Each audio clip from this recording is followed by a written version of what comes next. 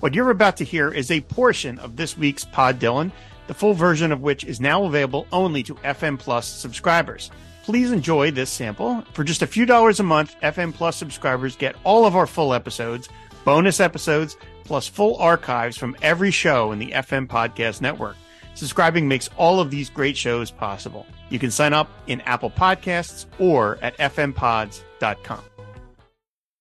When I was a kid growing up in Jersey, anybody who was a hoot or really funny or something, we'd call him a riot.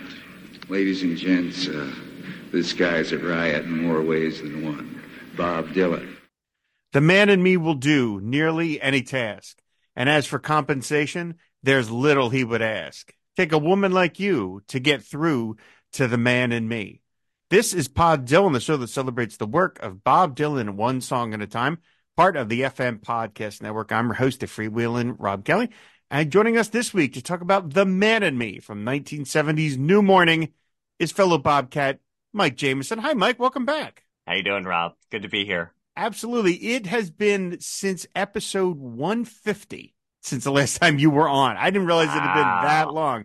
You and your son, Xander, were on the show. We talked about a Bob Dylan children's book. Xander still holds the record at 9 for being the youngest Pod Dylan guest we've ever had. I mean, he's in college now, right? It's been so long since we did episode 150. Oh, yeah. He pays for everything now. I live with him. I've downsized and yeah, you know. That's very nice of him to do that. So, I guess, what is he like? You record your podcast in a separate room or like what? How's that work? He is 12 now. He's in 7th grade. And we'll take a peek behind the curtain. Before we started recording, I was telling Rob that I walked upstairs on Saturday night and my son was in the family room by himself playing his PS5, listening to Changing of the Guards and singing along. And then he informed me that it is now his new favorite Bob Dylan song. So I'm very, very proud. And I think he is itching for another guest spot. So we'll have to see if we can make that happen. I'm sure we could do. You're raising him right, Mike. Raising him right. That's all I can say. I'm trying. Not only is he a Bob Dylan fan, but a Street Legal fan. I mean, that's right. That's next level, my friend. That is next level. So anyway, like I said, we've been talking about doing this episode on The Man in Me, which unbelievably we've not yet covered on the show. 300 plus episodes in, but I love this song. It's super fun. It's, there's no interplot here. It's just a straight up devotional song, which is fun when Bob Dylan does one of those. It's just really straightforward and straight ahead. So why did you want to talk about it? Yeah, it's funny. I was going to say I was surprised that it hadn't been covered on the show before because I always try to do the very, very easy songs. There is no way I can do a 10-minute one of Bob's epics. I'm not going to be I'm not going to be requesting Murder Most Foul or something like that. All right. Okay. But, and I do love it too. I think I love New Morning. I think it's great. It's such a change of pace for him. It's very much that, I mean, I wanted to get into it, but maybe this is where it is. I mean, Bob Dylan, with like most rock acts or any acts that have been around for a long time, they go through their different stages. And Bob Dylan, I think, out of any act out there, has gone through many, many different stages, not only in his musical career, but his life, which they intertwine. But I mean, I think this is him opening up the 70s. He's very happy in his marriage. I mean, now we can look back and we see okay, it's almost like we're looking back, we're watching a movie and saying, well, it's not going to last. But at that time, he was very happy. He was living, he was out in the country living. He's out in family. Woodstock, yeah, having kids. And I think you could tell that in this song. I think with this song, I wish Bob had guested on Sesame Street back then in 1970. I could see him playing this with Grover or somebody. I mean, so back then that was great when Sesame Street first came out. Stevie Wonder would be on there. They would have they'd have James Earl Jones doing the alphabet, and they would have Jesse Jackson. I mean, they had, and maybe they still do. I don't know. I haven't watched Sesame Street since my son was 2 years old, but couldn't you just kind of see Bob in that? And again, that's the other thing with his different stages of his career. Bob always looks different. It's amazing to to like I unfortunately always look the same, I think. Maybe I don't, but unfortunately I think I do. And that stinks for me.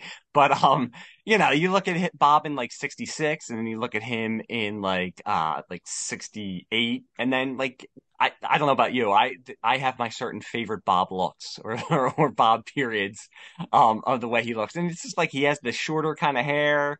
I think he's a little bit not that he's fat, he's a little bit chubbier. Looks like he's happy. He's a family man. He's got the denim going all the time. I could definitely see him with like Big Bird standing next to him as he like played this on his guitar. That would have been adorable. I mean, That would have been that's a great. very narrow window of what version of Bob could have potentially done that. But yeah, I could see that. I could see him Yeah. singing a New Morning song, if dogs run Yeah. free or something. Oh yeah. There you go. But I will say this also though. I mean I'm only half kidding, but I would feel daunted like doing like one of the bigger epic songs. So I did pick this, but then of course I start researching the song and I'm like, oh, wait a minute. I didn't real and again, I'm sure we'll get into it. I didn't and listening to some, live versions and stuff and I'm like, I thought this was just like a happy love song to his wife and then I start hearing different live versions of it and I'm like, wait a minute, this has a whole new meaning all of a sudden. So, yeah, I'm sure we'll get into that also.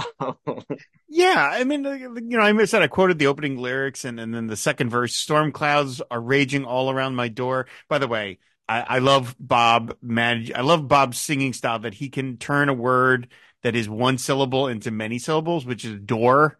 Because Oh he yeah. sings like all around my door. Yeah. Like, it's just supposed to, most of it's just say door, but he Yeah. manages to turn it into like three syllables. I think to myself, I might not take it anymore. Take a woman like your kind to find the man in me. Like you said, we all love the complex Bob Dylan songs. We all love Murder Most Foul and Visions of Johanna and Desolation Row and Idiot Wind. But it's also nice to hear the ones that are not that and are just incredibly straightforward. Now, we just mentioned just a couple shows ago on episode 300 with Jason MD that the first ever live performance of this song was at the Budokan shows. Yeah. And in those performances, he completely upends the song and turns it into another one of those triumvirate love affair songs. And it's great that exists, but to me, it's like that's not what this song is. That's No, just not what this song is. and I love the performance on the Budokan set. I do. I like the way he plays it. I like how it sounds. Even though I do like the original. I like the jauntier version. No, I want to. I mean, as if I couldn't be more jealous of Bob Dylan. He's a genius. He looks cool.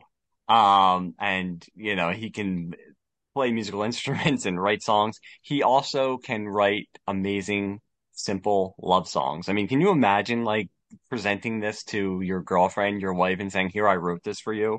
And Oh, it's again, like you said, it's not like it's not Desolation Row or Visions. It's not anything epic. It's just he's putting his heart on his sleeve. And again, Bob, with Bob, he'll never tell you what he's really thinking. But I do think in this period he was writing more straightforward songs, and I think this is just a straightforward love song to his wife. And that's how I mean again, as much as you can say that what he's going for, I think that's what he was going for. yeah. I mean, any given song, he's trying to put across what he's feeling in the moment of writing and then performance. And this does that. I mean, this does that. It has that feeling of just you're so overjoyed with this person and you want to be, at least this angle for this song, it's you want to be a better person for your partner. You love this person so much that they make you want to grow. And when I say better, I don't necessarily mean that in exactly just as like you were in an inferior, but just you want to be a better partner. You want to be a better, maybe father, friend, son, whatever it is. But that's how powerful the draw is of this person that he's singing to, that it makes you want to, it's pulling the man in me, for a lot of people, the word man has a certain connotation to it as opposed to like, boy, Hmm. that kind of thing. Like there are a lot of overgrown, as we see on every social media site, there are a lot of overgrown boys out there and they are in men's bodies and they have social media platforms of men, but they are boys. And here he's trying to say, you're pulling something out in me to make me be better. And that makes me happy because I'm becoming that person. And it's got all that joy to it. And then, of course, you got the performance of it, which is just absolutely fantastic. Like it's an overjoyed Yeah, performance. I mean, can we And talk of it? I'm sorry, I didn't mean to interrupt. Can we no, talk go. to loop back to the Sesame Street thing? Couldn't you just see him doing the la la la la la's with? Oh, completely. I love that. I mean, I love it. This is another song that I'll play in the car that I know my son will sing with. Like he knows all the words to the song. But I mean, it is like I always have a big stupid grin on my face whenever I'm singing this song because it's fun. It's just a fun song, and you're getting the vibes off of him every time you listen to it. And it is, you could just tell he is, it's a portrait of a man who is at that moment at the peak of happiness. And I think it comes through every time I play it. That's the vibe. This is like a pick me up song. I'll play this to Hmm. like, if I'm having a bad day or if it's, you know, raining like it is right now You're in the middle of a outside. typhoon right You now. were in the Yeah. middle of a typhoon outside, and you need to brighten up a little bit. This is like the song you want to play. Oh yeah, completely. So in terms of the live performance, I mean, there's other stuff we want to talk about, but the live Mhm. performances, I mentioned, Budokan. It's been performed live 155 times, not that much. A lot through the 90s and into the 2000s, and the last time was 2011. There's a couple of versions more recent where he's changing some of the words. It was hard to me to make out some of what he said. There's one time where he changes the line to something like "just to know that you really exist." Do you Yep. think I ever would? Something, and I couldn't quite make it up. But it's funny that the Budokan version is that, kind of blood on the tracksy ish, Very much so. thing. And then he kind of ditched all that. When it came back into live form, he kind of just brought it back to the version that's on the record. I think he realized, Mm. okay, this is, maybe there are other songs to do this with. Maybe not this one. This is just that kind of happy go lucky thing. And even though he's got that, ragged, phlegmy voice now, he still has that. It's still an upbeat, peppy song when he's doing it live. Oh, it almost works even better with the ragged, phlegmy voice because you don't expect it. Hmm. That's why the Christmas album is so great because you don't expect it. So even with this, it just makes it that much better to hear that, like, all the weight of those years on that voice singing such a song that is meant to be so happy. It's just a great contrast. So I think Yeah, it makes it even better. absolutely. Now, according to, I looked up the song in Clinton Halen's The Recording Sessions book, and apparently this was done in basically one take.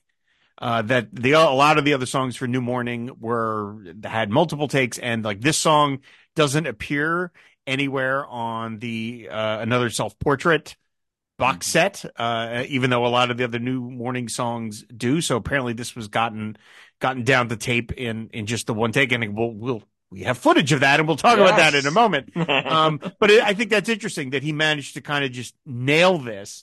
And again, if you read some stuff in that book, when the recording times between Self Portrait and New Morning were smashed together, they overlapped. He was already working on New Morning by the time he was still working on.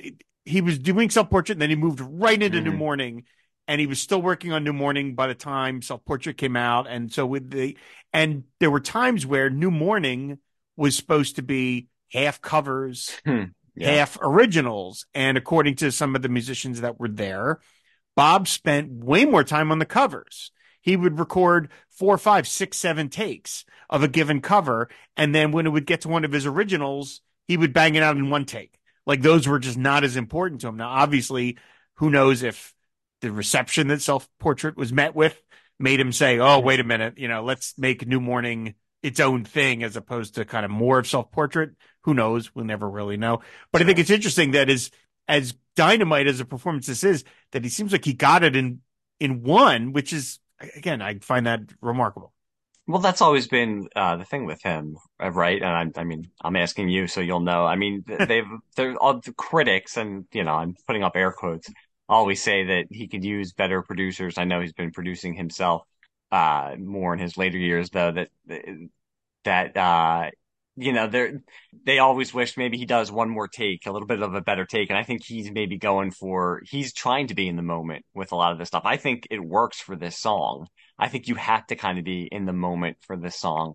But it always, like you were saying that where how he was recording self-portrait and this, it's just so weird to think. I always think of this with like the Beatles that when you look at it, they were only really recording and around for 7 years before they broke up. And you think of like Bob Dylan, where he's just, they're just got nowadays, I think, with musicians, and I'm saying nowadays, I don't even really mean nowadays because I'm not following popular music like I used to. But I remember, like, say back in the 90s when I really got into music and having to wait, like, oh my goodness, like 3 or 4 years between albums from certain acts because they were going on tour and they were doing it. I mean, and, people like the Beatles, like Dylan, like the Stones, I mean, they were pumping. It was every year. I mean, Hmm. they were, and it was every year, and it was always so different, especially with Dylan. Everything was so different.